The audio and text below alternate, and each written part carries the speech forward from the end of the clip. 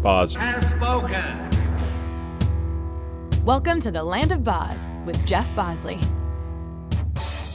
Hey everyone, welcome to the Land of Boz for a Saturday, February 16th, the episode 50 show. And with that, it is a big day. Not only, it's just a big day because it's episode 50, but it's the official first one with Scott Seagren in the background. What's up, buddy? Hey, how's it going, my friend? Awesome. So yeah, that's Scott. He is we're doing this remotely, and this is bound to be a poop show because I've got a lot of new equipment and I'm trying to do all this at once while talking to Scott while keeping levels good. All y'all think it's just setting down your phone and creating a podcast, and it's far, far from. So oh yeah, it's gonna be a cluster fudge.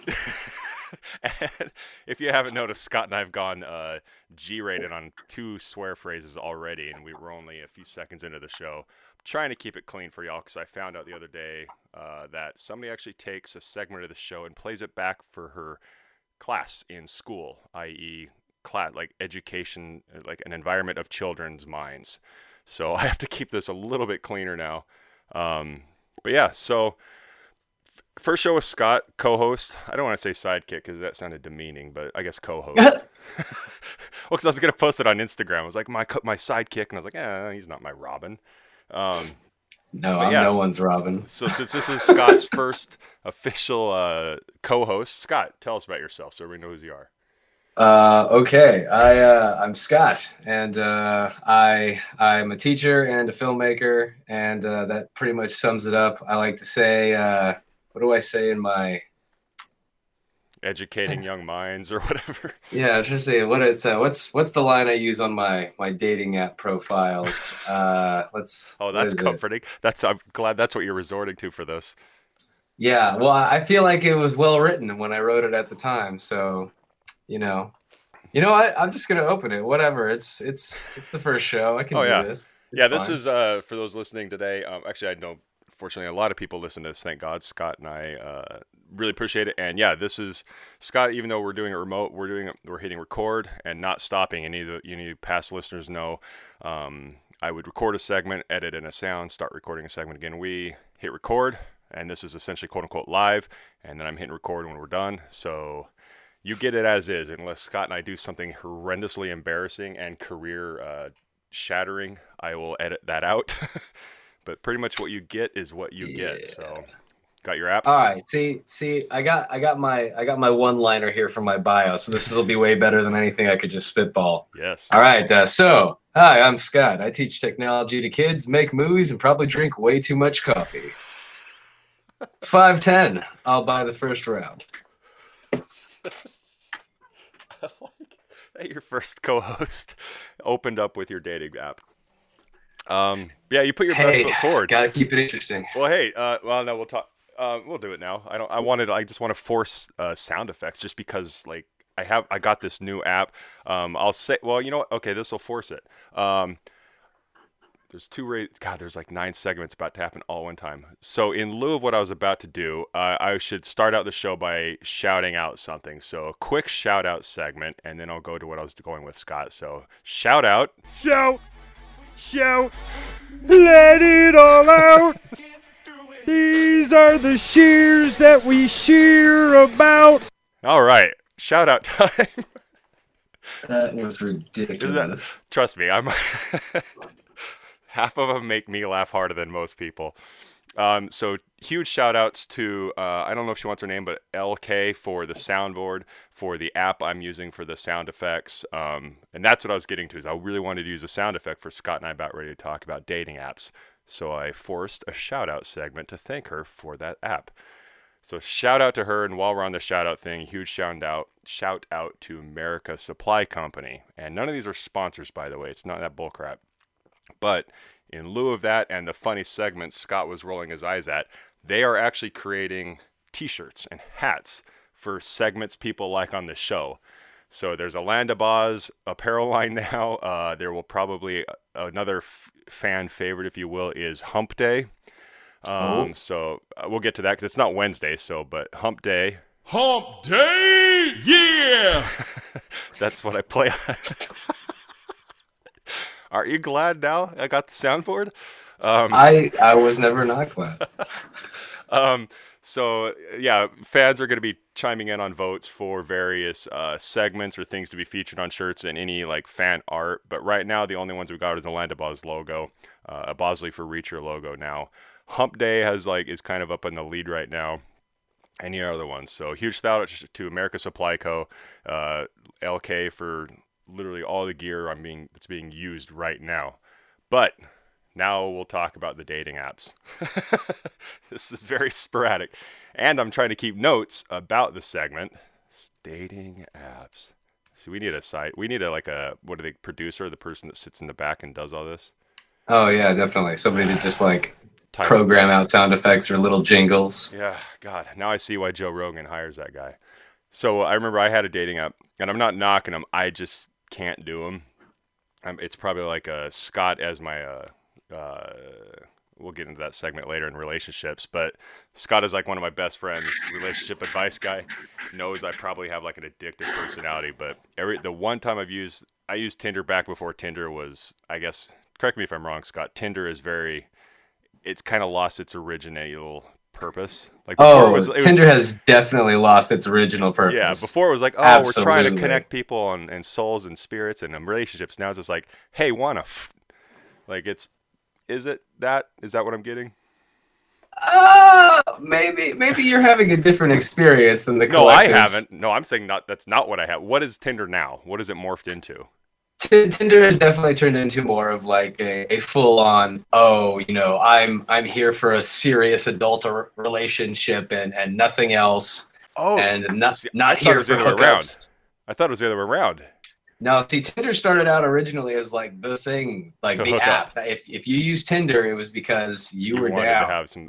No kidding. Maybe that's the problem. When it first started, I was on Tinder trying to get into a serious adult relationship. Meanwhile, the reciprocal side is just trying to get some bang. Yeah, see, and that's how Tinder did start, was just people who were just looking to hook it up and wanted to do it quick. Son of a... Shit. Damn it, Archer! Right? If this was a morning radio show, I'd be like the wacky guy that has to play way too many sound effects. But yeah, okay, that explains a lot, because when I was on Tinder, I gave it its wholesome. I originally thought it was for wholesome, good relationship purposes, which now, ironically, it's morphed into. But I remember I was kind of in a spot in my life where I was like, F it, I'm just going to be honest. And I wasn't a dick, but I was pretty to the point. Like, I work too much. If I have time for you as a relationship, I'll be loyal. But otherwise, I was to the point. And I met a few random people. Actually, ironically, we're still friends. They're all getting married to other men at this point. But they were all like, I clicked on it just because I was like, nobody can be this much of an asshole. So the only reason they clicked on it was because they were curious. That's funny. So yeah, dating apps and me, Scott knows I'm semi-mentally challenged on my own, let alone via an app. But hey, you know what though? Dating apps are not exactly the easiest place in the world to meet people, because you can have occasionally a conversation with a person, but 9 times out of 10, that conversation fizzles out. Or the minute you ask about like making any actual plans, they just stop talking to you completely. Or flip side, like the miracle happens. You actually do meet up with the person. Then you go on this date and it's awkward and weird and neither one of you has that great a time. And then like maybe you kiss and it's kind of weird too. Or maybe you don't. And you're like, oh, weird hug, handshake, goodbye. And then it's like, do you want to go on another date with that person? Probably not. So apparently I'm not missing out. You're not missing much in my honest opinion. I've been on the dating market for quite a while, and it's not exactly the funnest place to be. And that's not me saying like, oh, I definitely am trying to get into a relationship. Yeah. Because I'm not. Well, I think by nature, this is turning into relationship talk. This is just supposed to be your intro.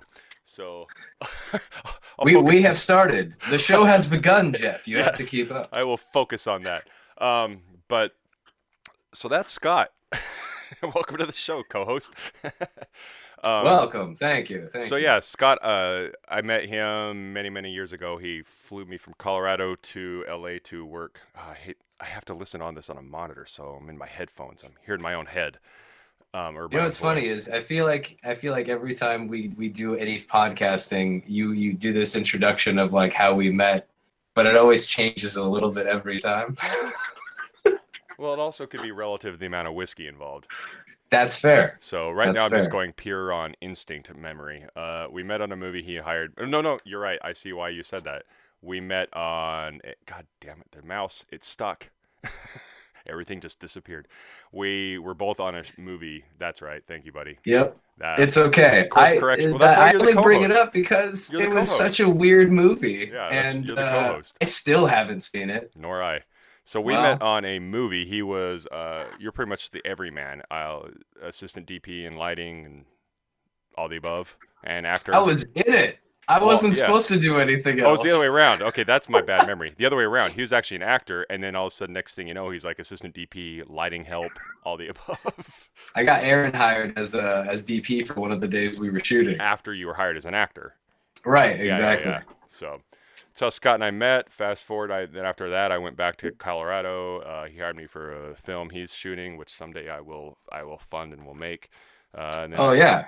Yeah. back Me and to Aaron LA. both looked at Jeff and were like, hey, what do you think about Jeff to be that bad guy that we got in our short movie?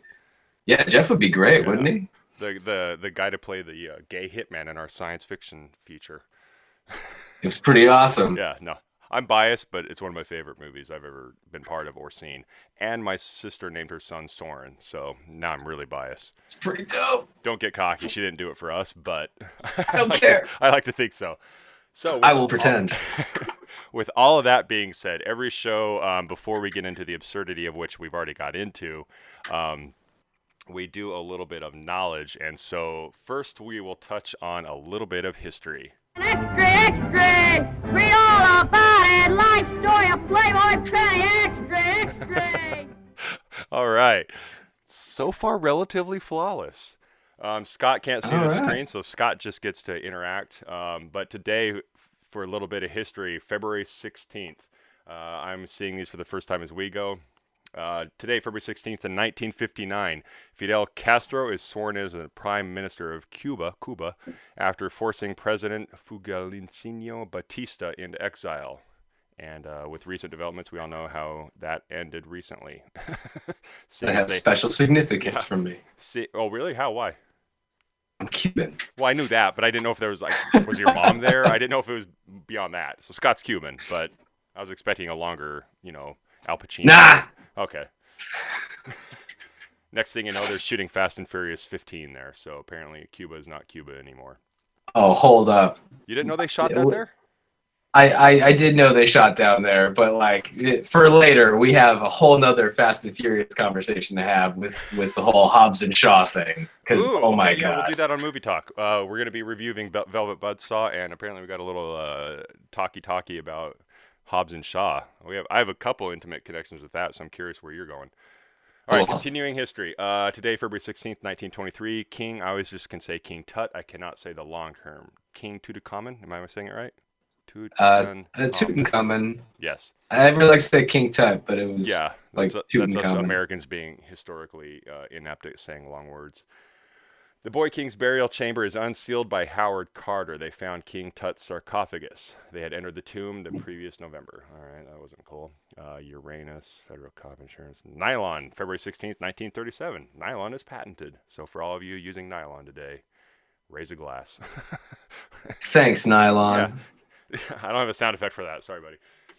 February 16th, 1741, the first issue of Ben Franklin's General Magazine is issued. It's the second magazine published in America. Oh, man. Some of these Cool. are more educational than entertaining, so We need more print press. yes. Oh, yeah, that's a dying. I mean, hell, Playboy can't stay alive. I mean, everything's going to digital now. That's true. For those of you who don't know, Playboy is no longer published by print. But I just read it for the articles anyway, so. Today, February 16th, 1958, Ice-T. Do you know his real name, Scott? Ice-T. Oh, Ooh, I wow. forget his real name actually. Tracy Morrow. Now I Oh know why he. yeah. Yeah, now I know why he changed it to Ice-T. No, he's American. Ice-T. He's Yeah. Ice Tracy. I get it. I'm with it. I didn't know that until the screen I'm looking at. American rap singer, actor, cop. Oh, it's funny because the way this is written, it's in regular font. American rap singer, comma, actor, and then it says comma, and then it's in italics, implying a title of a movie or title of a song. Oh, weird. All But the right. way I'm looking at it is it says American rap singer, actor, cop killer. What? I guess the name of one of his albums was Cop Killer or a song. So I was like, wow.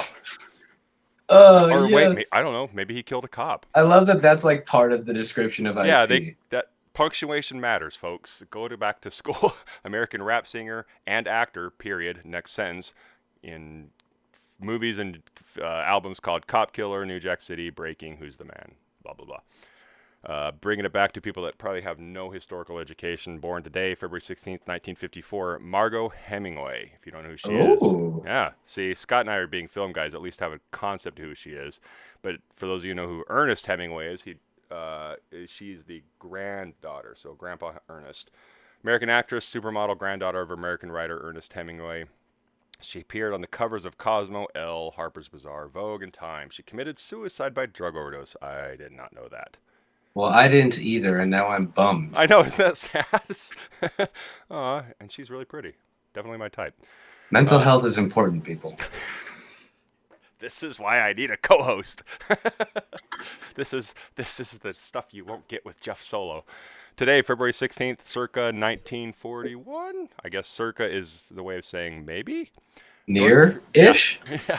North Korean Supreme Leader Kim Jong-il. It's claimed his birth was foretold by a swallow.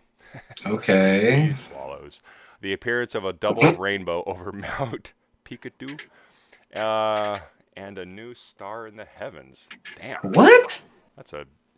I just was born. Someone's full of themselves. All right, Sonny Bono. Do you know his real name?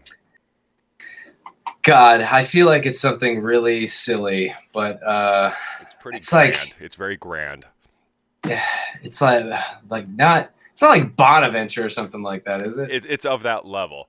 Okay. Salvatore Bono. Oh, America's other Secret way. See, Sheriff. I went with the last name. I forgot he was a mayor. Where was he a mayor of? Was it somewhere in California? Or You know what? Maybe. I do remember him being a mayor. I don't remember where. I just remember the tragic skiing departure, and everybody like made really messed up jokes about it. Yeah, I for those think who don't I know- even heard a messed up joke about it when I was in like first grade. Yeah, it was pretty dark. So, for those of you who don't know, Sonny pretty much skied into a tree. Yeah, and you again. know, you can't always see them coming, I guess. I grew up skiing, and I grew up skiing before helmets were the norm, and I'm surprised I'm alive after some of the stuff my best friend and I did. I've a good chunk of my bones and torn ligaments are due to skiing, so I'm lucky my dome. I'm pretty sure I have like TBI, traumatic brain injury from skiing. So I hit a tree snowboarding. yeah, I wasn't wearing a helmet. yeah. Now it's the norm. Now you're like an a-hole if you're not wearing a helmet. So Apparently so. things change. Trying to find. Oh, this is good for us filmmakers. Today, born February 16th, 1884. American filmmaker, father of the film documentary film The Nanook of North. He's the father of the film documentary. Robert Joseph Flaherty. Just a little bit nod to people who do documentaries. I need to get into documentaries. Oh yeah.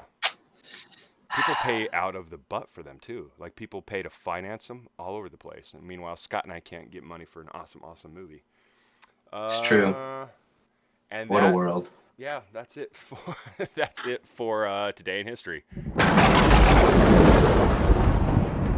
All right, and I gotta write down my notes. This is where we need a producer. I need a Jamie like Joe Rogan has. We talked about history. I don't want to go back. We talked about history. How about a little bit of movie stuff? You want to go talk? Yeah, about hell yeah. Buzzsaw and I guess your Hobbs and Shaw love. Okay, Wait, it's hold on. it's I gotta do the intro. I didn't buy Yep. the sound app for nothing. So here is where Scott and I are going to talk a little bit about movies and nerdery. Nerd! All right. So today we are going to first, I think this will be the easiest thing to talk about before we start arguing about Hobbs and Shaw. Today, Scott and I on Netflix.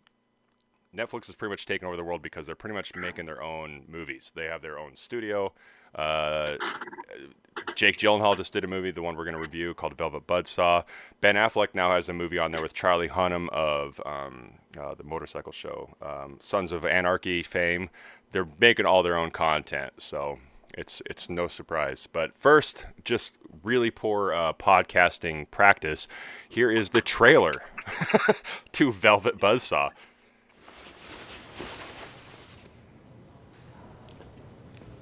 It's playing, I promise.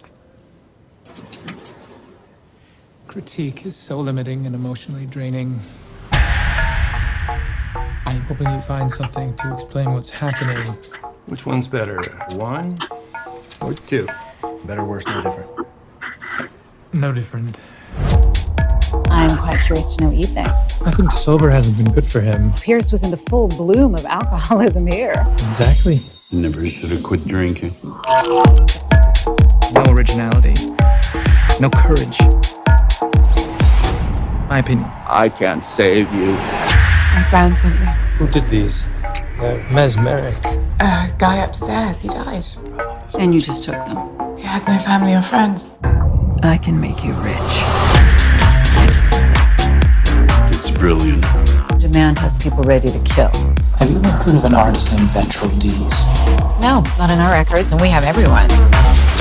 The artist used blood to create the reddish black. You ever notice anything about this painting? You look at it long enough, it moves. As I research these, I'm starting to think there's a disgust for the world of money.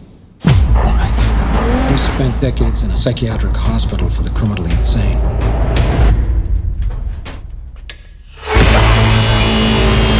There is some sort of power.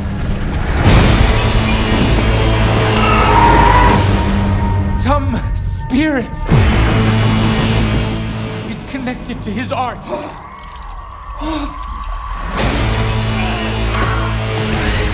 Something truly goddamn strange is going on! This is a slaughterhouse. Are you aware that Dee's asked that all his art be destroyed?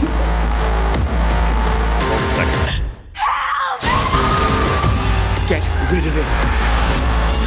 Box it off. I can't save you.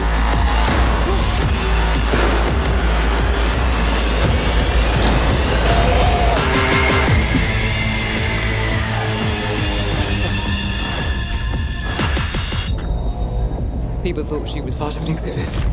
We're trending on Instagram. It's a major hit. All right. So, since that was a medium of audio and video, basically that was Velvet Buzzsaw, starring Jake Gyllenhaal, Rene Russo, John Malkovich. Wait, was that John Malkovich? Yeah, John Malkovich. Yep. Apparently, Scott has a lot to say about this. Basically, let me sum up, I guess, what it is about. Basically, it is I personally, I'm not even reading this. I would say it's kind of a take on the absurdity of modern art and its interpretation, and then like the absurd, skewed reality and weight that people put on art. Not that I'm saying art. I paint. I love art, but like the weight people put on art and like.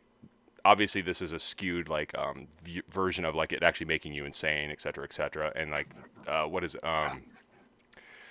yeah, it's I take it it's almost like an American Psycho meets Nightcrawler. Like I don't know, but yeah, I dug it. Scott, I'll probably go off of your stuff. So, gentlemen first, thoughts. Okay, so it's I'm not saying I didn't enjoy the movie because I definitely did because it was very much absurd. And yes, I think you're very much right. It is totally a critique on that whole scene. The whole art scene is being thrown under the bus in this movie. We're not. They make it sound like they're curing cancer with art. Yeah. And then like the thing is for me though was I enjoyed the movie. I really did.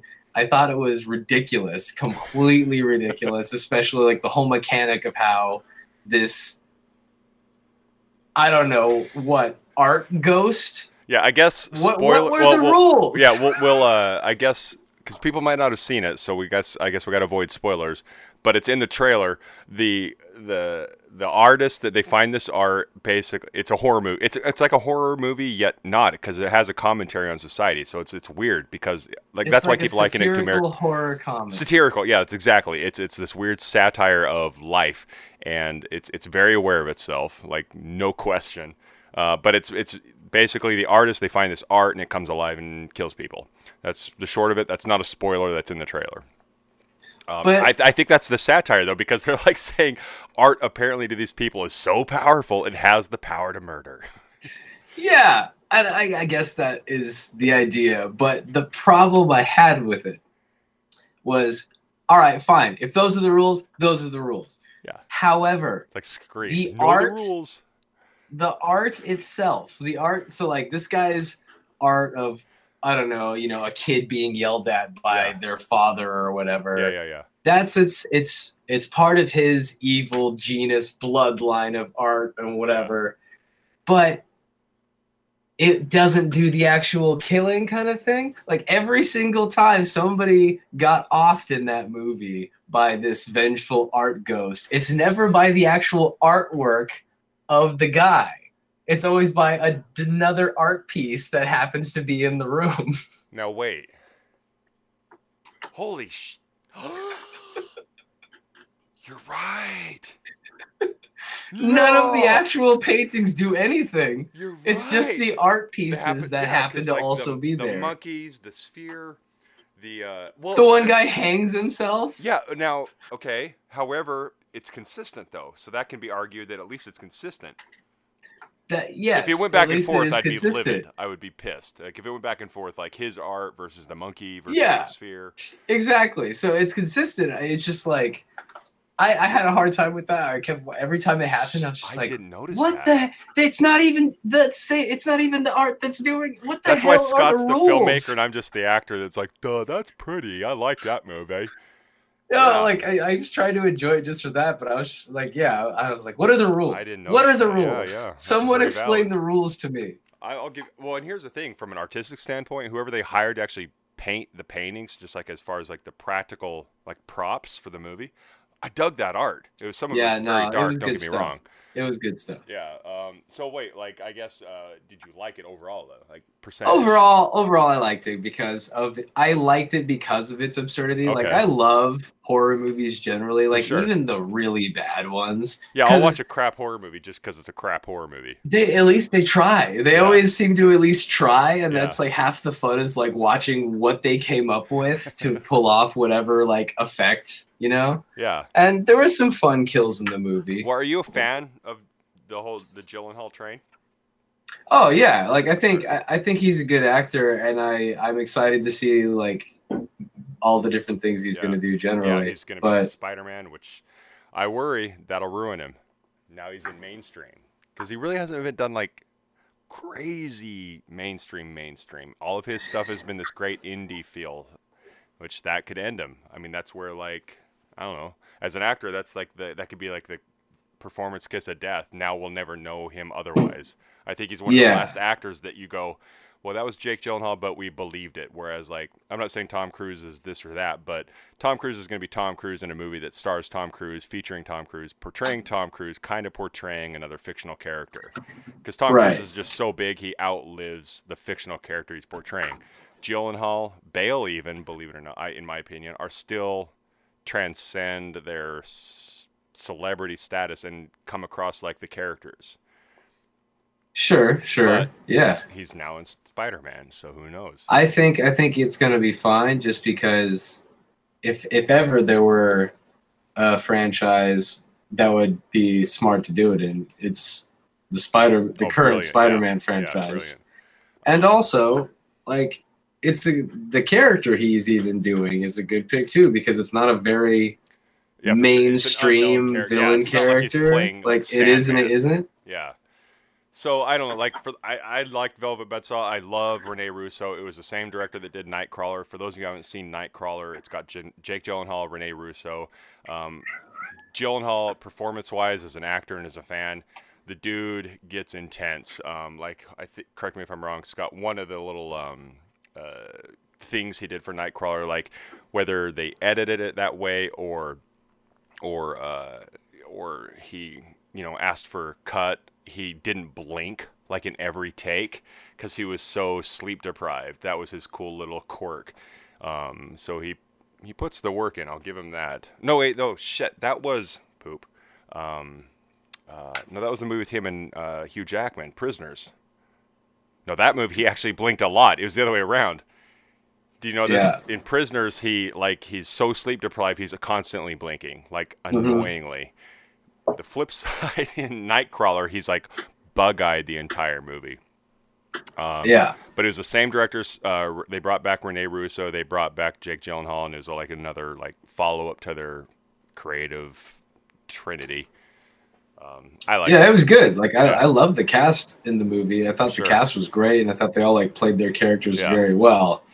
But I think that was also part of it too, because of what the material and the world that they're satirizing and commenting on. All the characters are really unlikable. Oh yeah. You just kind of hated all of them. You're like, I kind of don't care that you're gonna die. Yeah. This isn't a spoiler, but I did dig with Gyllenhaal that him being bisexual wasn't even addressed. It was just matter of fact. It was just like, oh, okay. It was just that's kind of a throwback to your movie Fix that Scott hired me for. It was of a society where it was just like, that's that. It's not even a plot point. It's just, that's what they do. And it wasn't until a few minutes after they showed him breaking up with his guy, going with his girl, and I was like, oh, this dude's bi, and they're just going to blow over that like it's no big deal. I'm from Idaho. I need some sort of plot line here. But it is no big deal. And see, that's the way. It's great when things get handled properly. Exactly. Yeah. Overall, I give it, because I'm simple, I give it 3 out of 5 stars. I guess if we're gonna do the I mean, I definitely give it a solid 3. I maybe even a 3.5. I'll give you. I'll succumb to that. Well, we're at the 30. Do we get into fast? Screw it. All right. So moving into some critical acclaim or lack of acclaim. Let's hear this Hobbs and Shaw soapbox. Okay, have you seen the trailer? No, but you know what? Here's the trailer for Hobbs and Shaw. Oh my God, it's 3 minutes long. Yeah, I know. I'll skip a little bit. It's a commitment. The mission has been compromised. We need help. Superhero, beautiful blonde.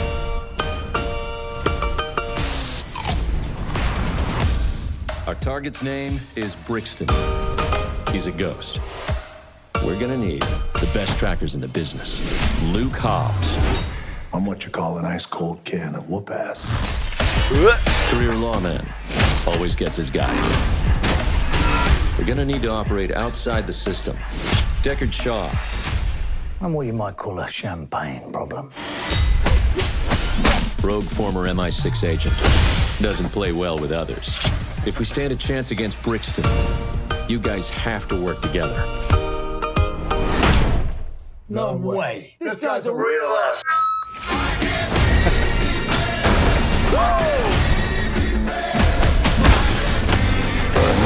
This job requires stealth.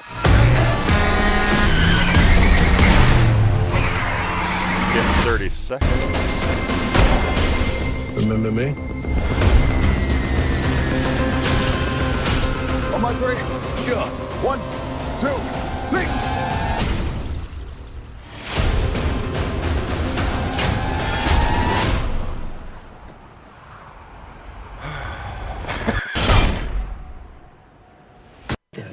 Yeah, I thought it was a cool thing to say in the moment. All right. Hobbs and Shaw, Jason Statham and Dwayne "The Rock" Johnson, and the beautiful blonde. I forgot her name, but she was in Fallout. What's her name? Do you know her name? I forget. Oh, so let's hear your rant. What's Okay. Besides the obvious, it's a Fast and Furious movie. Yeah, it's like it isn't a Fast and Furious movie, first of all, and then second of all, the Fast and Furious movies have already become like basically absurd. Oh yeah. They might as well have be. Have you watched the first superhero one? movies? Have you watched the because of first how one ridiculous. since all this has gone down?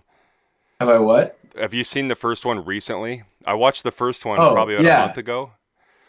The first one feels like it belongs in a different world. Yeah, the first one is believable. There's people driving cars fast. That's it. That's all it started out was. It was car thieves. That's all it was. And then all of a sudden they're like superhumans and like people are punching fucking missiles and shit. Like, what is happening? I'm sorry for the language. It's fine. If I was fast enough, I have a sound effect for that. So I'm getting good. I'm just slow. So yeah, Hobbs and Shaw, for those who don't know, it is the spin-off Dwayne "The Rock" Johnson's character Hobbs. Hobbs, and then Jason Statham's character Shaw. They were in the tail end of the last 2, maybe 3 sequels, and now it's a spin-off. I have a weird, unique insight in that 2 things. As an actor, I had an audition for it, and as a friend of crazy intense Fast and Furious stunt crew for the last 5 Fast and Furious seasons films, I know everybody that did it. They didn't get the Hobbs and Shaw because there was a little disagreement thing, so they actually didn't get the contract, so to speak. Yeah, I just want to be at the boardroom where they're like on one of the last Fast and Furious where they're like, all right, we're gonna have these 2 buildings and we're gonna jump cars between them. And they're like, all right, sold. I don't know. I'm a dumb idiot for action movies. It's a buddy cop movie with absurd. It's getting so absurd. It's like a B movie right off the bat. Yes, it's automatically exactly. a B movie. And that's why I was like, I have to talk to you about it because if you haven't seen the trailer, you need to. I'd only seen a teaser. That was the first time I saw the 3-minute Soul Suck trailer. It's like, okay, first of all, I love Idris Elba, so I'm going to watch it for Idris Elba. I can't believe he got in it, though. I love him. It's cool to see his bad guy. Wait, hold on. He's like a cyborg superhero? Like, what even is he in this movie? They've genetically engineered his spine. What is going on? And then you got Hobbs and Shaw, who are like already have turned into these superhuman characters in the Fast and Furious movies. Yeah. And now Hobbs just is like, yeah, cool. I'm just gonna jump off the side of a building kind of thing and fall to chase somebody else so I can fight him. It's got a little fictional. It's got a little what superhero-ish. the hell is happening? I'll see it for the woman's name is Vanessa Kirby. When I saw her in that's right. Fallout, my jaw dropped. She is classic Hollywood beautiful. I'm a big dumb animal when it comes to these movies. I'll see it. I love buddy cop. I love the buddy cop that make fun of themselves and make fun. Like one of my favorite moments in one of the Fast and Furious where they made. I think it was an improv line that Ludacris threw out towards The Rock, and he's like, "How many bottles of baby oil do you go through a day?" And I think that was an improv line.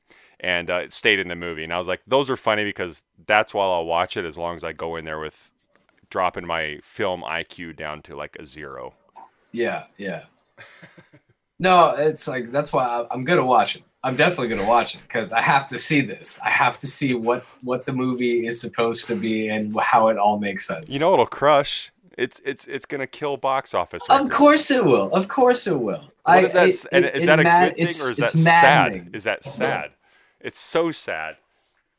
As an actor, here's a little ruin Hollywood for y'all. The problem is now The Rock, all due respect, sir, if you ever hear me say this, the minute The Rock's in a movie, on the ticket sales side, guaranteed success, off the charts. But now in my eyes as a fan, I'm like, another Rock movie. So it's like, I think, take some time off, brother. Work on Ballers. Quit being in movies for a while. You're how about that Skyscraper movie? I haven't seen it yet because I've heard the pain. Woo! Like Die Hard revisited, basically. It's Die Hard with The Rock. It's a movie. Well, and here's the other thing: is I watched Rampage with the monkey. Oh God! And it wasn't until you ruined the latest seasons of Arrested Development where I fully realized I think 80% of Rampage was shot with a stand-in, an extra face replacement, and split screen. Because there's no way he filmed Rampage while he was filming Hobbs and Shaw, while he was also filming Jungle Cruise, while he's also filming Ballers.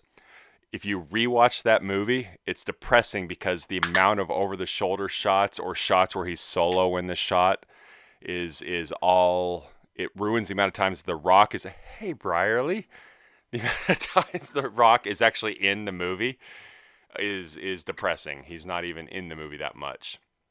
That was a special appearance, now with zero audio, by Brierly, my old roommate, too. Hey. That was fun. Hey.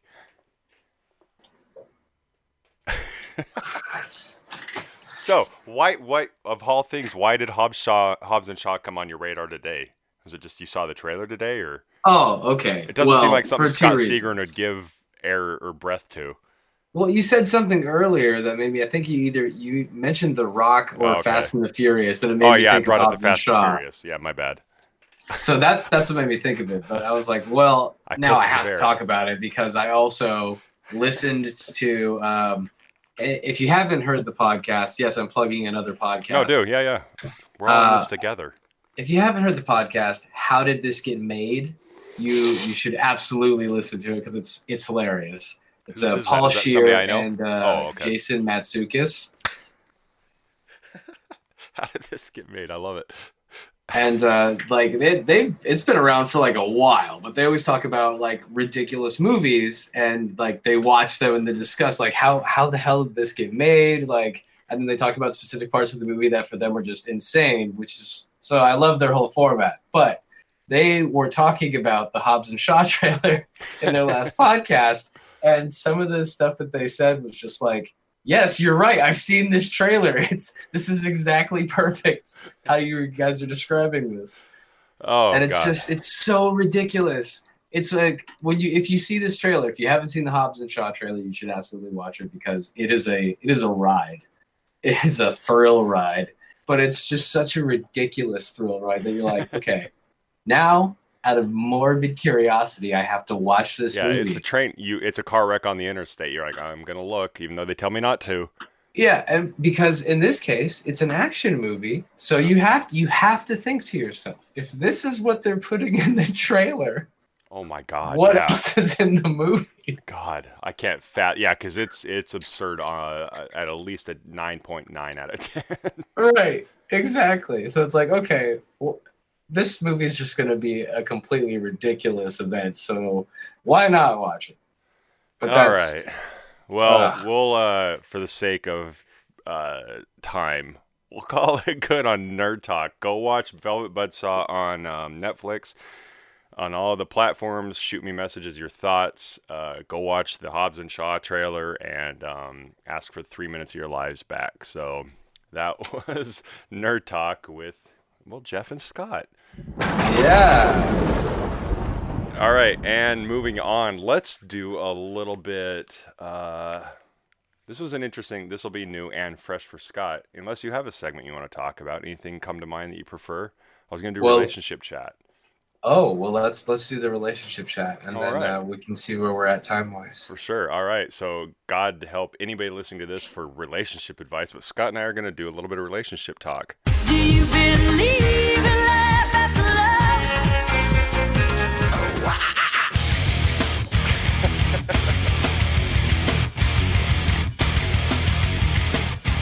All right, that is the dichotomy of relationships. Anger and enthusiasm? Passion. So my seed of wanting to talk about relationship stuff is multi-tiered.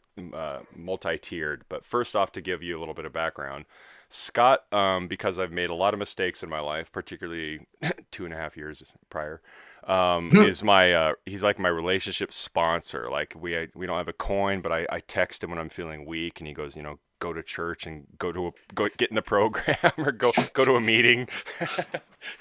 So he's my relationship sponsor. But something occurred to me today, without getting too deep into it, because one of my little policies, if you will, for the show is to not talk too personal about everything I'm doing. But something I'm going through truly reminded me of how simple it was when you liked somebody and all you had to worry about was a phone call. Now there's social media, there's text. They're like, oh, did they see your Instagram story? Did they like your Instagram story? Are they involved in social media? Are they not involved in social media? Do they hate me or do they think I'm stalking me? Is 24 hours too much for a text reply? I was the last one to reply and 24 hours has gone by. Whose turn? I hate that. I remember like being a little 7th grader staring at the phone going, okay, you got this, you got this, you got this, you got this. You dial the 7-digit number and her dad answers and you hang up real fast. Yep. But when caller ID came around, you had to commit because the minute they answered, they knew it was you. So yeah, without too much depth, because it is highly entertaining and I figure my life should be part of the public eye, there's this individual I'm texting with I met at a party, and so I'm opening up my cell phone right now. I'm not going to get too crazy, but it has been when did I send that text? God, Jeff, you write some long. 4:47 p.m. yesterday. Now, so it's been over 24 hours, and apparently there's interest both ways, and thus this is the world we're in. I'm 40 frickin' years old. Am I supposed to text back? Is it a bad sign? Is this person busy? Yeah, the dating world is a vicious hellscape from which there seems to be no escape. What is that from? I'm not sure at this point. Right, so I just know that in this instance, sometimes it's accurate.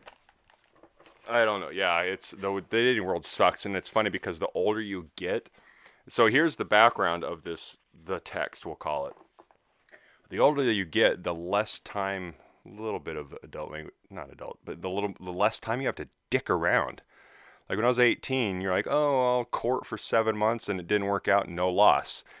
The longer you go, the less time you have to waste. And so it's like, yeah, a lot of people like sleep together the first night and then waste. And then like, oh, okay, we're together, we're not. Was it a one-night stand? Are we together?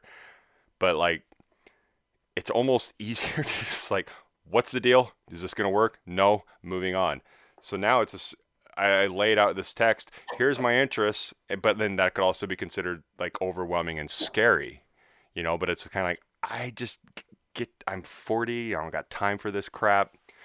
And if they're trying to play games. Yeah, exactly. And if you're the wrong recipient of that kind of directness, it can also be like, oh, this guy's a serial killer. This is way too much. I guess sometimes that could be construed as too much, but as I see it, I welcome I'd rather somebody go, you're creeping me out. I never want to talk to you again. I'm like, sweet, no involvement, no, you don't have any investment. So what's the hurt? People are just bad at communicating, because at the end of the day, if you just literally, hey, this is where I'm at, and be honest about it, yeah, it's not that hard. It's really not that hard to do, but people seem to have a really hard time doing it all the time. Yeah. Well, and one of the things I love is this individual and other individuals. It's nice when ironically, I don't totally love social media for personal reasons. Like I like it for work and business and all that, blah, blah, blah. Sure. And interacting with people that pretty much literally pay my bills and our bills as filmmakers.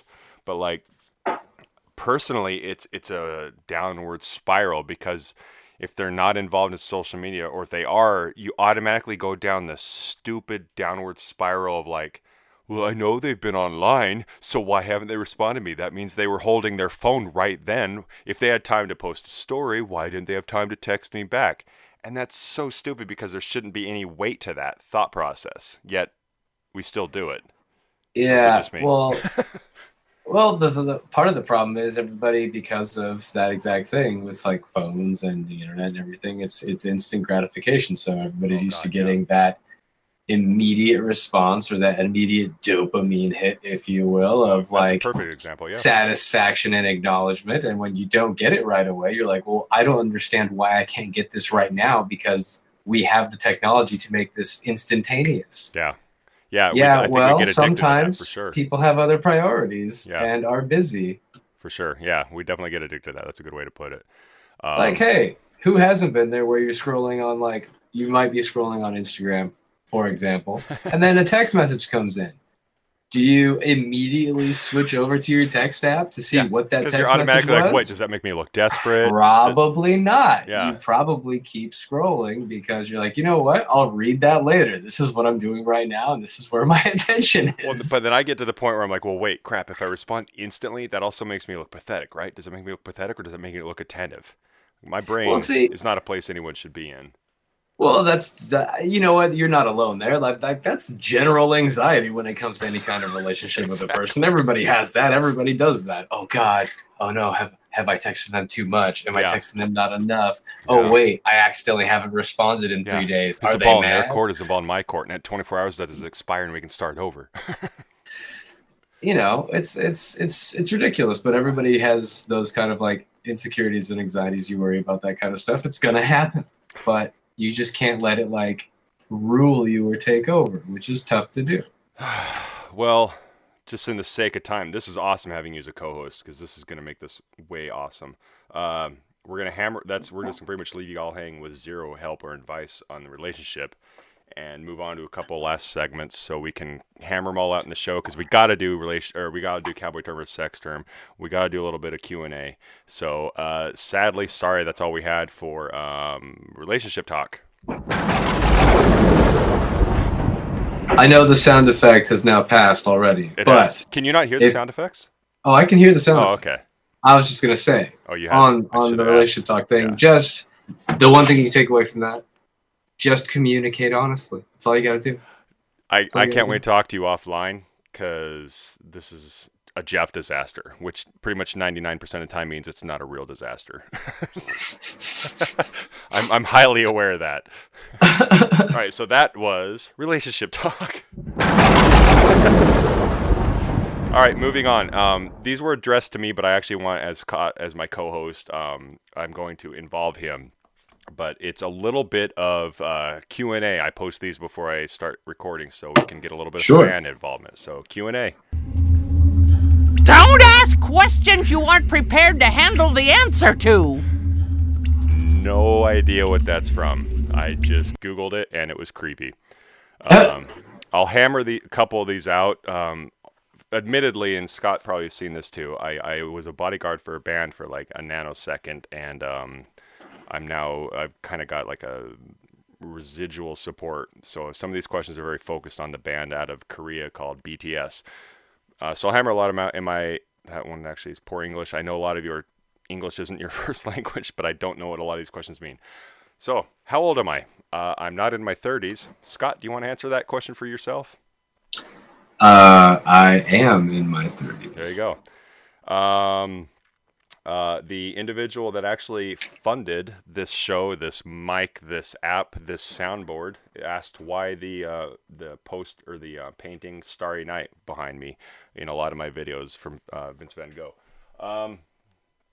I don't know, that one and Cafe Terrace are, for some reason, when I was like in junior high, my mom is a very heavy artist and very into painting, and those two just, I guess, for lack of cliches, spoke to me. Those are my two favorite, and ironically given to me by my mom. They're great pieces. Yeah, they're beautiful.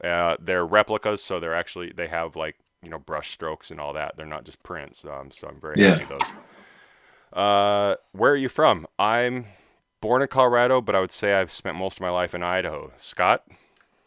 I was actually born in Redondo, California, and have lived most of my life in California, actually, minus just under a year in North Carolina.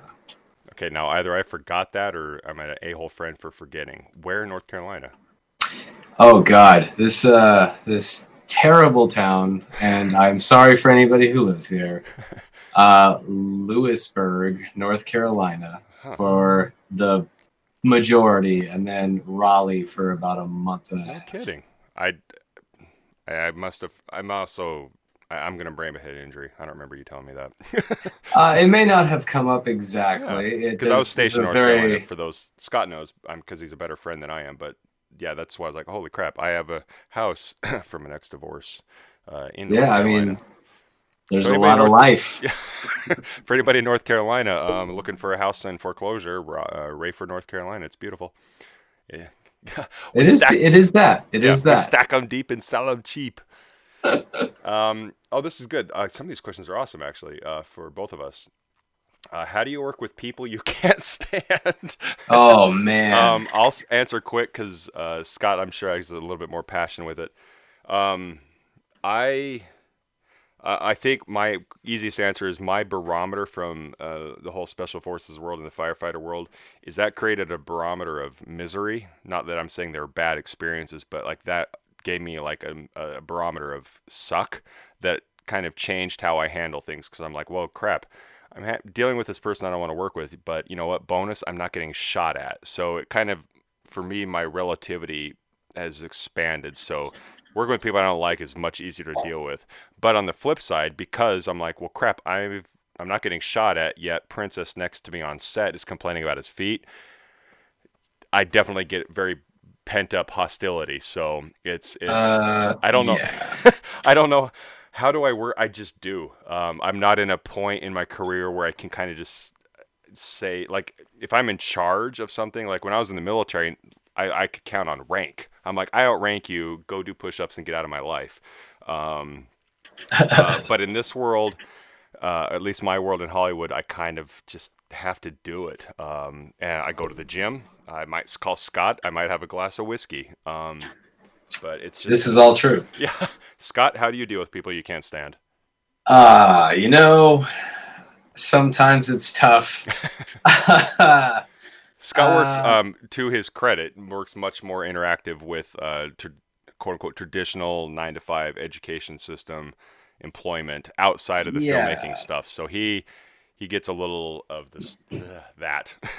I deal with a lot of things and a lot of personalities, I guess you could say. That's very polite. That was very polite. When it comes to kids, you know, the truth of the matter is there's not always going to be kids that you like. Some kids you're just not going to like. And it's going to happen, but you have to try to at least be nice and pleasant and sociable. And what I always try to remember is, like, I'm usually a very patient person, generally speaking. Scott is sometimes my patience gets pushed to the limit. Buddhist Yoda ninja friend I've ever met, despite what he just said. If Scott loses it, you know it's the end of the world.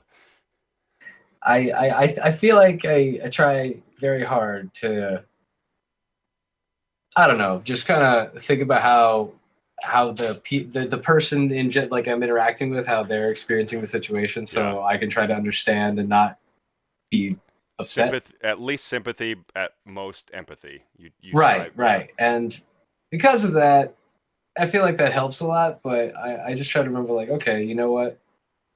You might be really pissed off right now. You might be, like, ready to, like, not strangle, but definitely, definitely, like, you know, smack somebody upside the head at the very least. Oh, yeah. But you have to remember that for the person you're interacting with, they are just giving you their honest response to something that they're not happy about. For sure.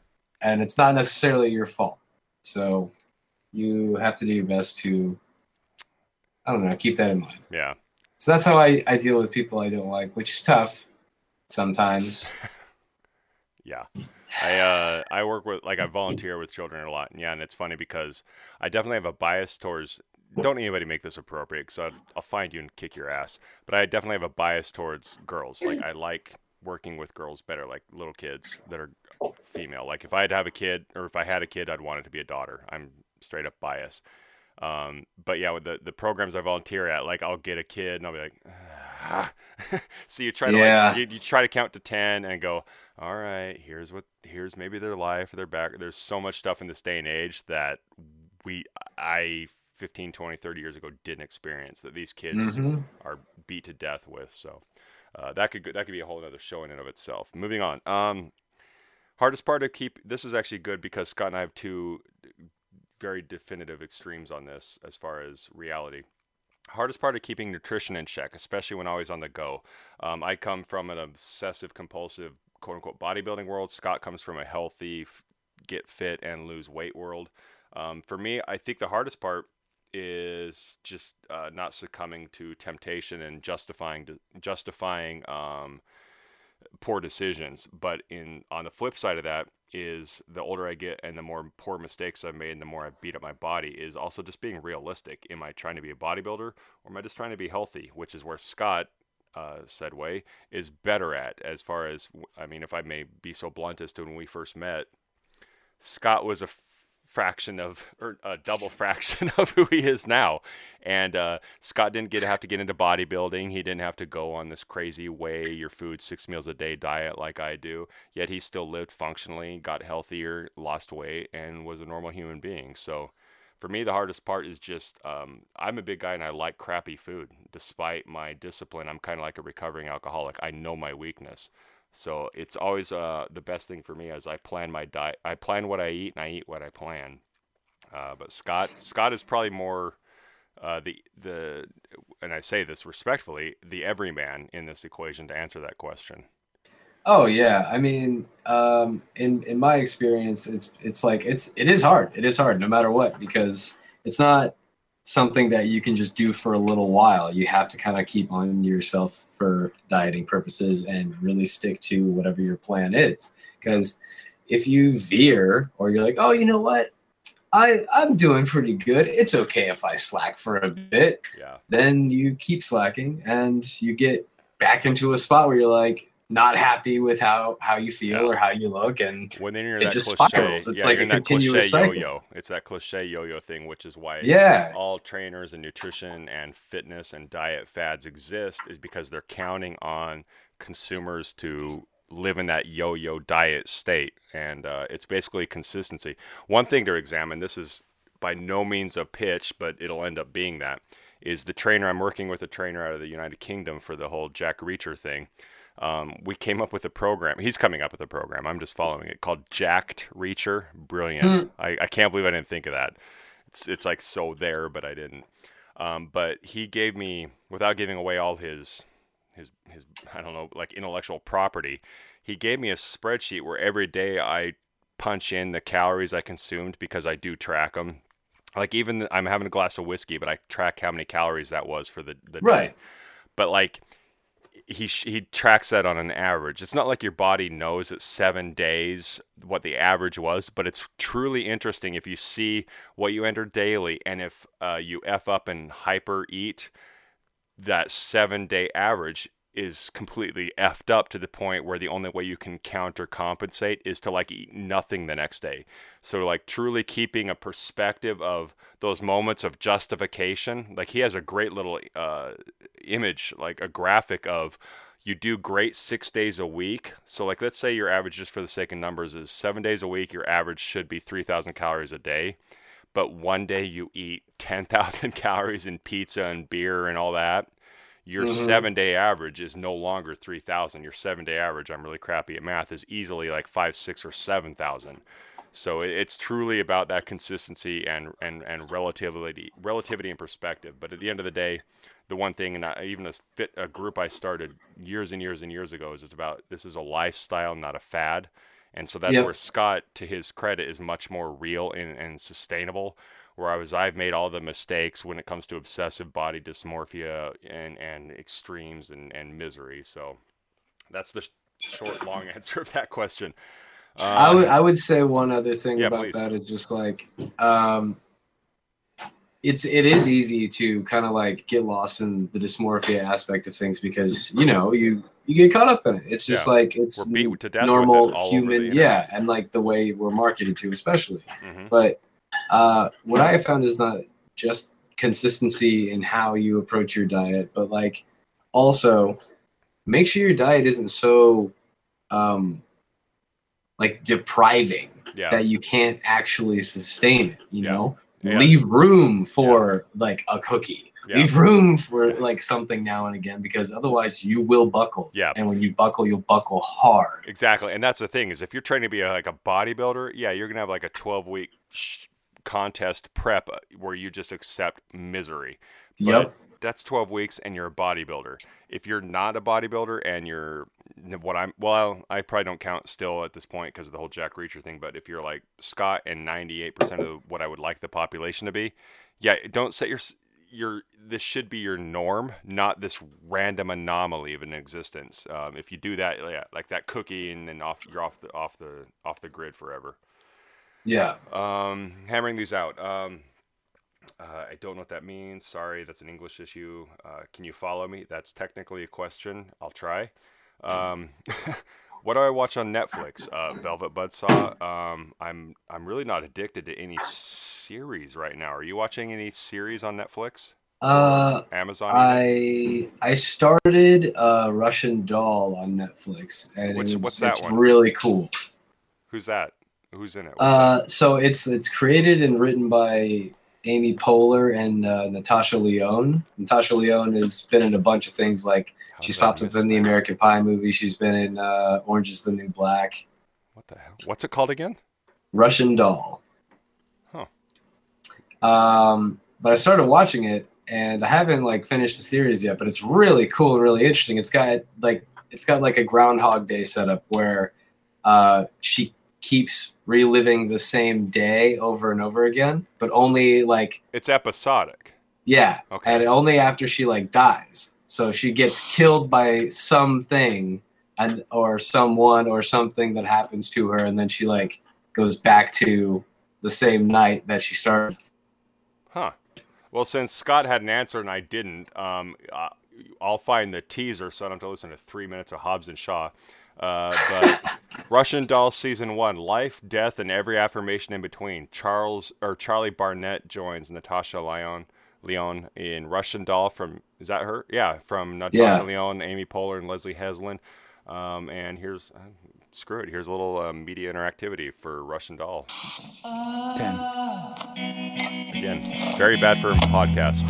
Play affirmations for success. I am beautiful. I am beautiful. I am loved and deserve love. I am loved and deserve love. I am in control. I am beautiful. I am loved. No matter how much we think that we're fooling people, our bodies, they can't keep lying the way that our minds can. I am beautiful. 10. I am loved. Mine stopped lying a long time ago. I am in control. I am beautiful. 10. And now I'm stuck in a world that is broken. I am in control. And a mind that... I'm watching this tonight. And deserve love. It's a good show. It is literally falling apart. Didn't you get the news? We're about to die. It doesn't matter. I like that actress. Me too. That's her. Yeah, from American Pie. Yeah, that. Yeah. Huh.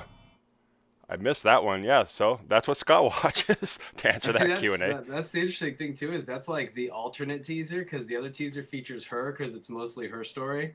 Really? Yeah. Yeah. Yeah, I just grabbed that real quick. I again, we need a producer. We'll hammer these out just for the sake of time. I'm really happy though we can kick out an hour plus of content, because at the end of the day, Scott, this will be my little.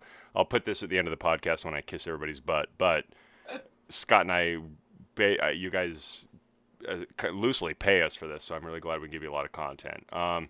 What's the best meal you can cook? I'm bad at it. I can cook. I hate cooking. So my answer is none. Scott, what's your best meal you can cook? You're a little culinary artist, I think. Like if Scott needs to line up a nice little date where he cooks his own food and sets up a dinner. You know, I do make some pretty mean chicken fajitas, some pretty rockin' arroz con pollo. I could cook up a mean steak, some burgers, I could do some vegetarian, some black bean burgers. I can cook some shit. Okay, well there you go. Moving on. Your favorite song from BTS, Scott? If you have an answer to that, I'll be amazed. Mine is called Mic Drop, and it's a remix, and admittedly I only know it because I worked for him, but I'll play it. Scott, do you even know who BTS is other than I worked with him? I do know who BTS is because some students of mine listen to BTS. Oh Lord. And so I have heard their music. I know who they are. I am not a fan personally, but that's not because Legit, yeah. they're not good. Just not my thing. Well, stand by. I'll do a little dabble of my BTS. It's called Mic Drop. Admittedly, like Scott said, I respect anybody that does music or movies or whatever, but I like heavier stuff. But this remix, if I found the right one, is definitely one of their like heavier ones. So stand by. But it's by BTS. It's called Mic Drop. It's got the remix by Steve Aoki, the very famous DJ. Basically, it remixes just everybody else's music. Got a little Ninja Turtles feel.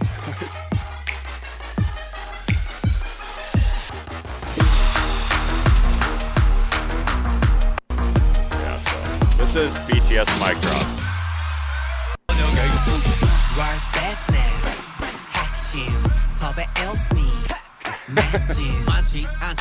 I won't get too deep into that, but yeah, that's my answer to that. That was some poppin' fresh. It definitely is. For those of you who are wondering, like, well, don't you like BTS? I love them as an employer. I'm definitely like I'm Marilyn Manson, Rob Zombie stuff, so it's not of my default genre.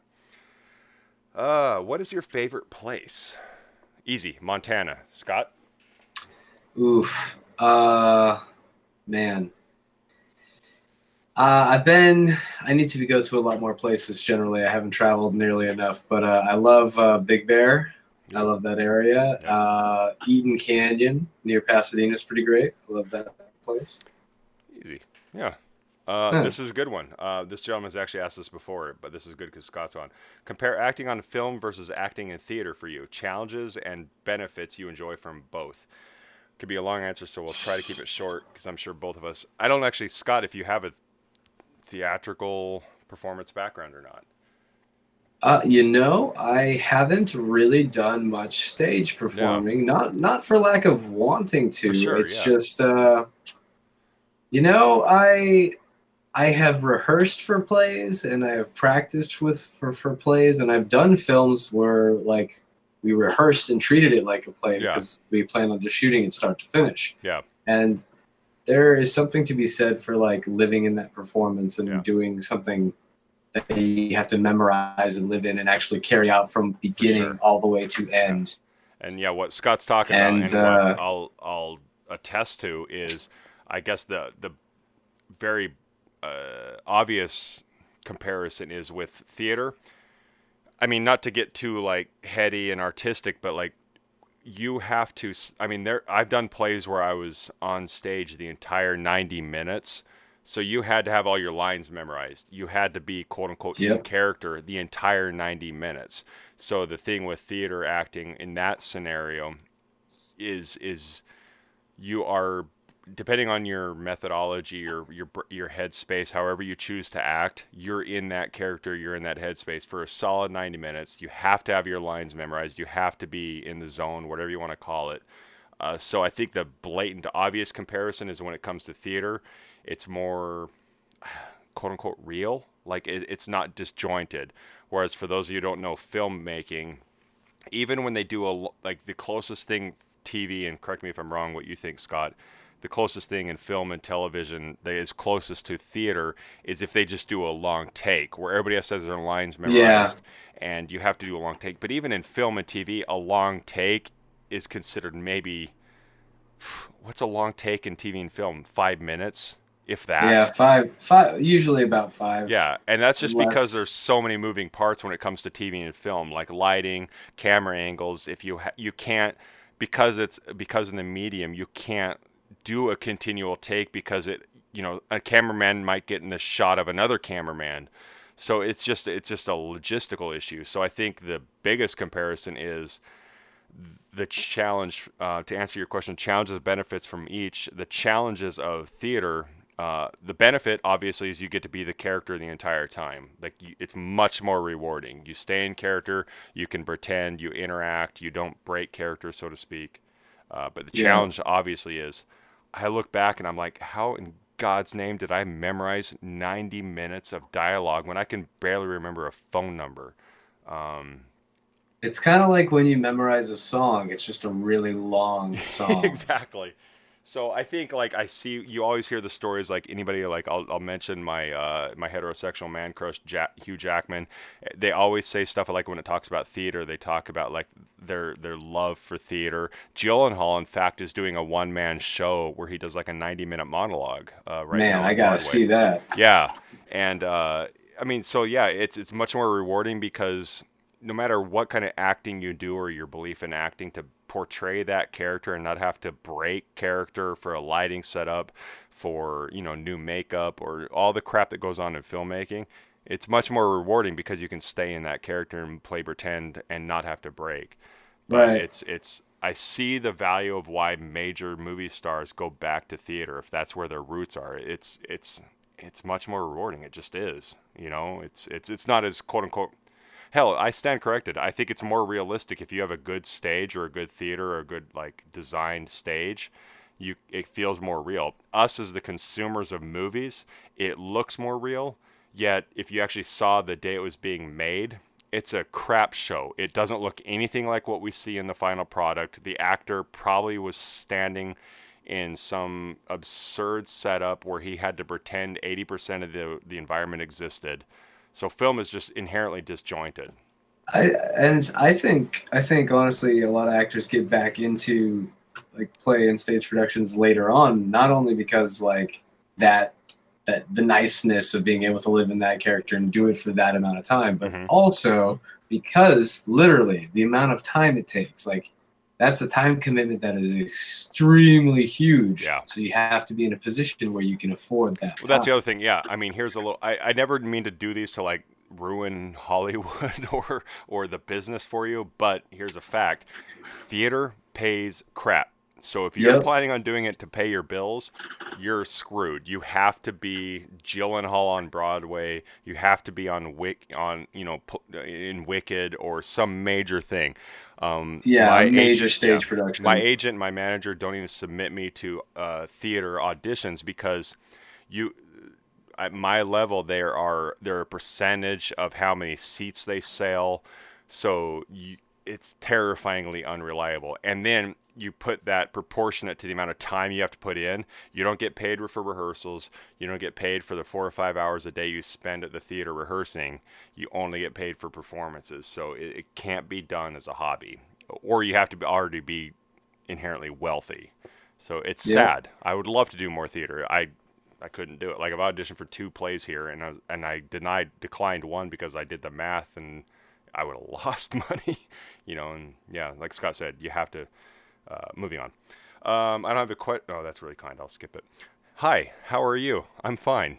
And Scott, how are you? Yeah, I'm pretty good. Cool. Poor English. Sorry, no offense. I can't answer that one. What do you think about the mini army? Okay, this doesn't go to Scott, more me. What do you think about the army that's supporting you from BTS? For those listening, it's because I was a bodyguard for this band. I think it's awesome. I feel like I don't deserve it, but I'll take it and I appreciate it. Moving on. Your favorite song? Just one. Scott. Oof. Yeah. Man. Pass. I can't pass. My favorite song. Yeah, I wasn't ready to pass, but. Saturday Night, Sam Cooke. All right. That's well, because for those of you who don't know, I'm gonna take advantage of this fancy setup I have. Saturday Night, Sam Cooke, because I can't hear it in my head. Let's hear Saturday Night by Sam. Oh God, wait, another Saturday Night? Yes. Okay, I want to hear this. So another Saturday Night, Sam Cooke. Don't you play commercial? You. Introducing the new Capital One Saver. Sounds like a commercial. Yeah. Stand by. Let's get this commercial out of the way. Oh, it's perfect while we're waiting for this commercial to play. Just a minute. It's the hold music. Hold music. All right, that's the hold music. And the email. Long enough. The emails. All right, Sam Cooke. This? Got nobody. Okay. I got some money. I had someone to talk to. I'm in an awful way. Now, I wouldn't have pictured that, Scott. I feel like I don't even know you. Hey man, I'm a man of diverse and multicultural tastes. All right, I will say mine. Oh, the problem is this guy buckles down on his music being online. It's so hard to find. It's like Metallica level crunch. Let me see if this is... Oh, screw it. I own this song. I will just play it. Sorry, sir. Let me see if I can do this. All right, my favorite song is... This is going to be really janky, because I'm playing the song over my phone.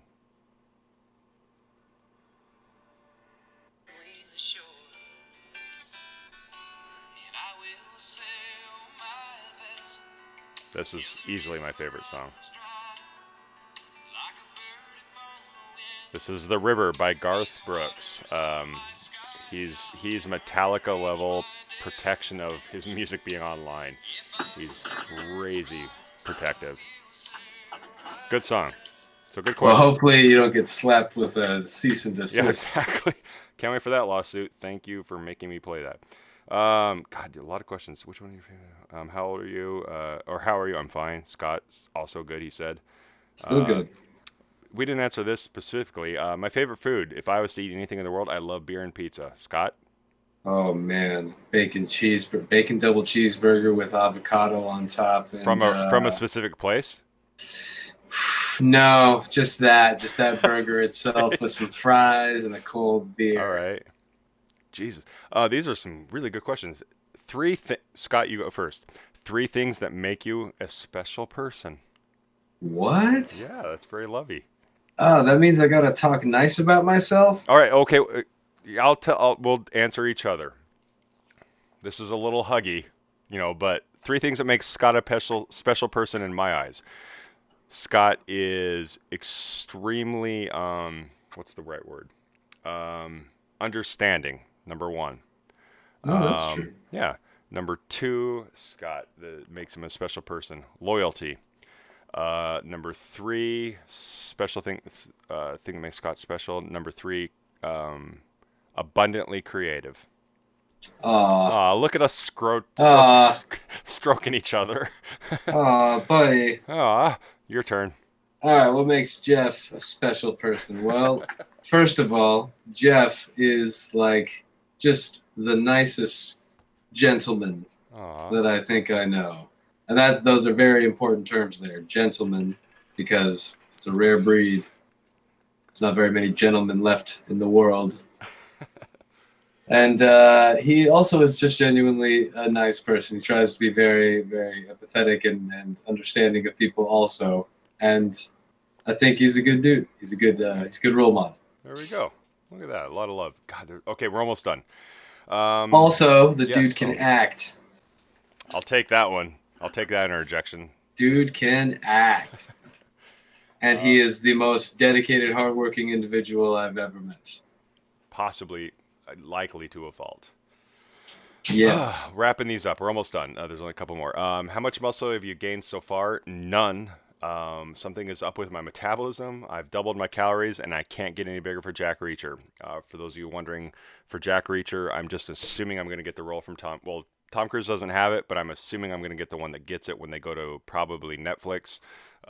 And I just am preemptively getting bigger because the artist's renditions of page to like graphic drawings and graphic novel drawings, people don't realize that drawing means the dude is like 290 pounds. That in the books he's 250 pounds, and I'm too skinny for the graphic renditions. So I've gained 0. So basically I need to gain 40 to answer that question. I think that's insane. It is. And to answer that, Scott, speaking on behalf of the audience and yourself, it's easier to drop it than gain it. So I really want to, as Scott knows, I'd rather I want to just assume, always be ready for the people that could change my life, rather than, it's just like this weird, I got to know I've done everything in my power, which is, in this case, healthy. To Simon Mitchell of Iron Paradise in the United Kingdom, who's done the whole Jack to Reacher program, we're doing this very clean and smart. How are you? Scott and I've already answered that. This is a Korean thing. So for those Korean listeners, if you've transitioned over to the podcast, you might need to educate me. I know in American vernacular, if somebody says, "Can you be my daddy?" It's got a very submissive domination sexual tone to it. It's right? kinky. It's kinky. I believe, and don't quote me on this, when somebody says, "Can you be my daddy?" it's actually slightly a term of, it's not as kinky as the American thing. So to answer your question, no, but thank you. Question mark? Yeah. And then the last person, I don't have any questions. So thank you for posting. You don't have any questions in the Q&A segment. That's definitely one way to do it. Good Lord. So we will wrap that up, get a cowboy term, a sex term, and wrap this show up. So that has been Q&A. You okay on time? Oh, yeah, I'm good. All right, cool.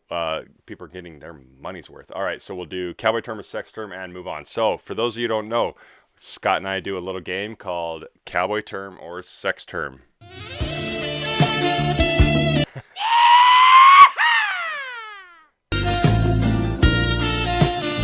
All right, cowboy term or sex term, for those of you who don't know, cowboy term or sex term, basically, I'm going to say a term, and Scott is going to decide if it's a cowboy term or sex term, and then before I give him the answer, he is going to give what he thinks his definition is of. And then he also has got to keep it PG-13, which makes him, if it's a sex term, he has to really dance around the definition. And then after that's all done, you'll hear either... if the term, not what Scott said, but if the term is a cowboy term, you will hear. And if the term is a sex term, I'm bringing sexy back. You'll be here Duke Nukem. And, oh yeah. So, cowboy term or sex term. Let me get that screen up. This is where having a producer would be helpful. All right. So, cowboy term or sex term number 1. I love these so much. JAG. J-A-G. Cowboy term or sex term? Jag? Yeah. I don't know. That's such a... I can't wait to tell you this. What a weird, innocuous word. Jag.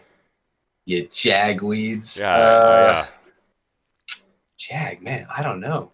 I can't even think of what jag would be in the context of, like, you know, sex. I'm gonna say jag is a cowboy term. Okay, and your theoretical definition. Theoretical definition.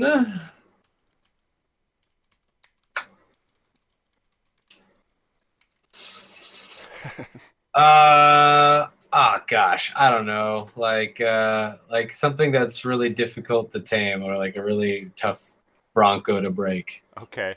So Scott says cowboy term, made up a definition, and was he right? Is it a cowboy term or a sex term? He was right. It is a cowboy term. All right. Again, the definition is not even relevant because it's not even a chance. But ironically, this is possibly the best one I've done in every episode. A jag is a small load. What? A small load? Of what? Therein lies the humor of the double entendre. What is this a small load of? It could be, like in the Western, because it's anything to do with Western stuff. It could be a small load on the horse's back, in your wagon, in your, God only knows. But that small load is a jag. That is from legendsofamerica.com, Western slang, lingo, and phrases. Writer's Guide. How about that? That's why I was like, oh my God, this is too perfect. So Scott is 1 for 1. Oh God. Holla at your boy. The mouse stuck. All right, cowboy term or sex term number 2. Oh, come on. That's just plain. Good Lord.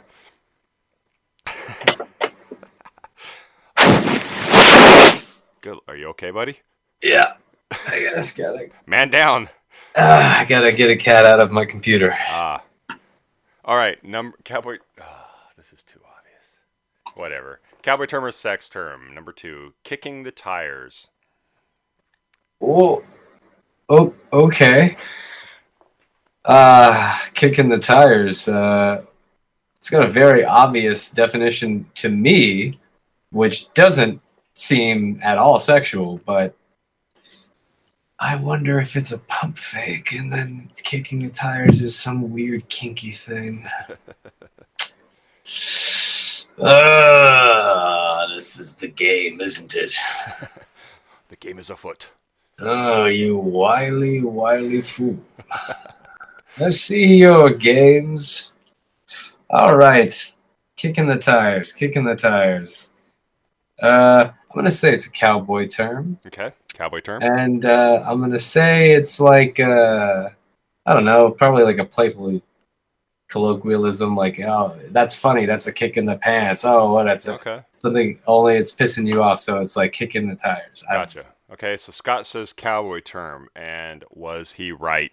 I'm bringing sexy back. No! It's a sex term, meaning, well, now I have to read it, keeping it PG. This is actually okay.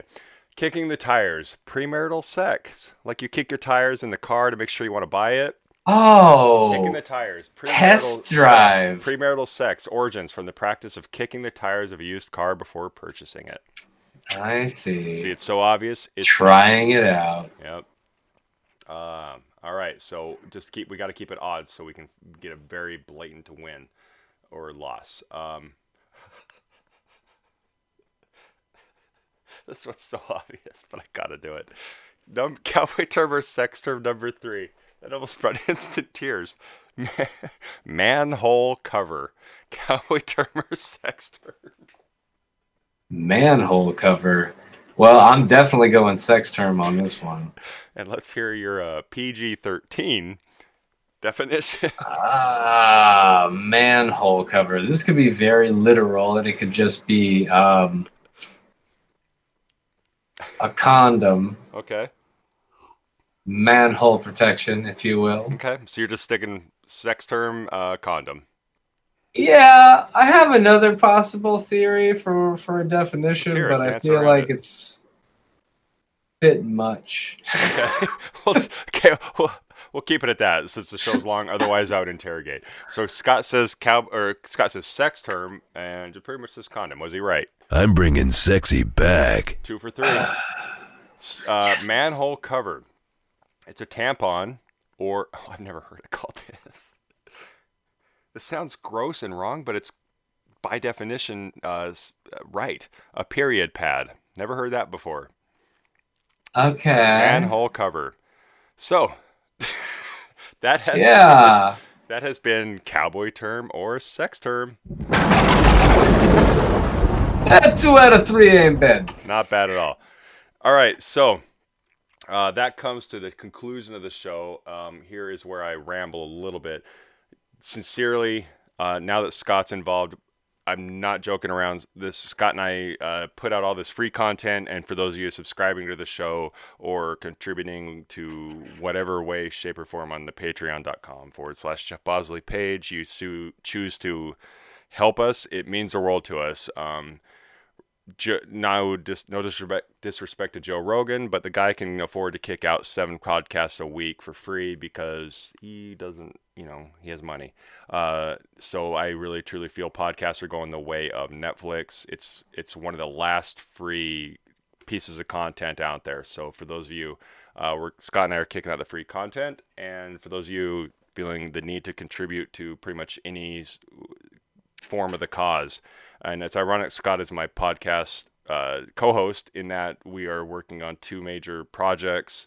And so this stuff really does mean a lot to us. So thank you for those of you who have contributed literally to the soundboard I'm working on right now, the app I'm using to do the sound effects. And if Scott comes in, the mic he's going to use, it means the world to us. So blah, blah, blah, blah. Basically, thank you. We do this for you. Chime in, send us emails, whatever way, shape, or form, because at the end of the day, Scott and I don't go listen. Like, I listen to this to like review how well we did, but it's not like I listen to it for my own entertainment. So we do this for you. Help us create the show. If you enjoyed it, if you didn't enjoy it, we're doing this for you. It means the world to us. There's another thing I was supposed to say. I kind of took some time off.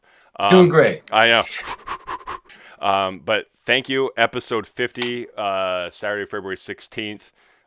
In the meantime, please, this is going to be a tricky one. I got to do a sound fade and talk at the same time. Let's see if I can do this right now. All right. So thank you from Scott and I. Go forth, conquer, kick ass, be relentless, and it's not working. You son of a bitch. And why is Best laid plans. Anyway, go forth, conquer, kick ass, be relentless. Adios. Thanks, Scott. Thanks, everybody. Have a good day. Enjoy this podcast and keep listening because we're gonna have a lot of crazy more good times. All right. Adios. Bye.